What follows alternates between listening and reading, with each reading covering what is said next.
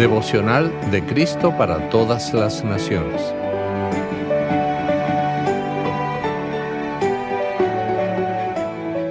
(25 de agosto). ¿Dónde te sentarás? Escrito por la doctora Carrie Bo. El texto bíblico para hoy se encuentra en Lucas, capítulo 14, versículos 7 a 11, donde dice: Cuando Jesús vio que los invitados a la mesa escogían los mejores lugares, les contó una parábola. Cuando te inviten a una boda, no vayas a sentarte en el mejor lugar.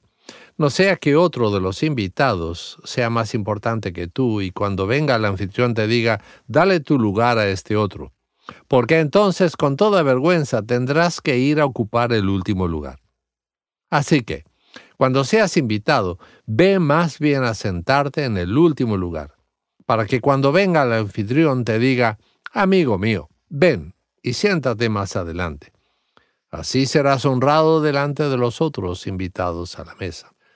Porque todo el que se enaltece será humillado, y el que se humilla será enaltecido.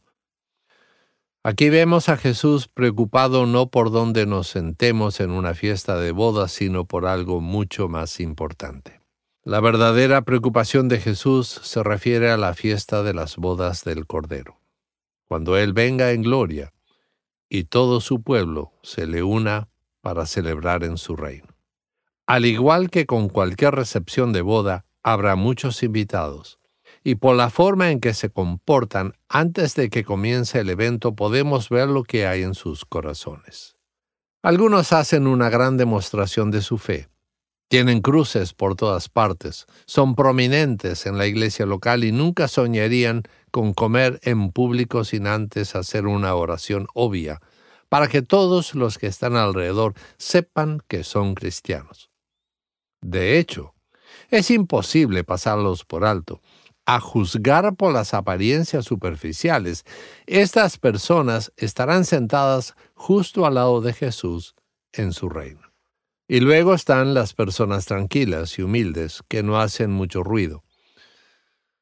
Son las que manejan las despensas de alimentos, llaman a los solitarios y silenciosamente ayudan a las personas necesitadas con comida o dinero. Pero rara vez se notan. Y así quieren que sea. No se preocupan por su rango en el cielo o su imagen aquí en la tierra. Su atención está en otra parte. Sus corazones están enamorados de Jesucristo y todo lo que hacen, lo hacen con gratitud a Él. Nunca podrán olvidar que Él los amó lo suficiente como para sufrir, morir y resucitar por ellos y traerlos a vivir con Él para siempre. Está claro qué tipo de cristianos Jesús quiere que seamos. Si nuestros corazones están puestos en exhibición, no estarán puestos en Él. Pero si nuestros corazones están puestos en Jesús, se garantiza que nuestro asiento en la mesa será cercano.